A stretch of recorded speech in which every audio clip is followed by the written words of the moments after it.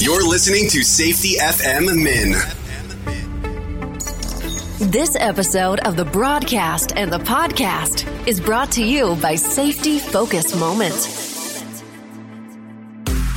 They're consultants that want to help you get the safety culture you've been looking for.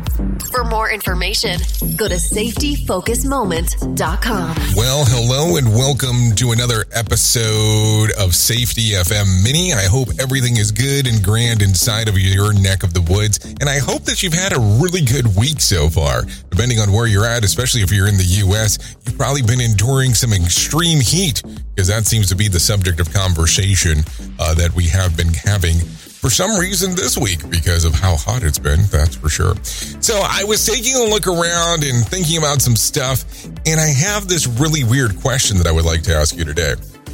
How many psychics do you have working inside of your organization? No, you didn't mishear me. How many psychics do you have working inside of your organization? And the reason that I ask this question is because we have this belief system that we will let our employees and team members and colleagues stop work when something is about to go wrong.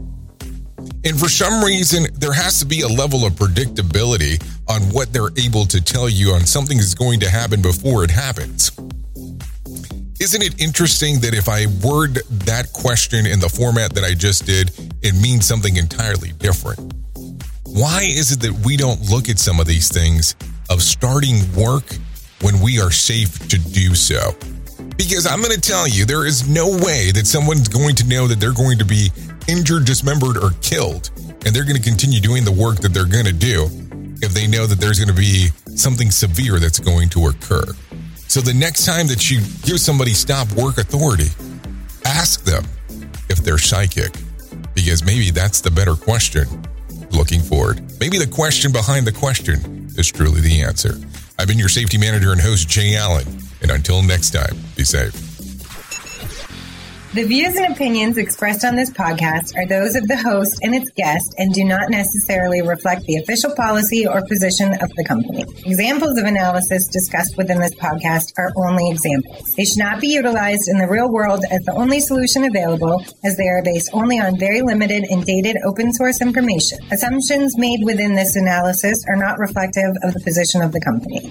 No part of this podcast may be reproduced, stored in a retrieval system, or transmitted in any form or by any means, mechanical, electronic, recording, or otherwise, without prior written permission of the creator of the podcast, Jay Allen.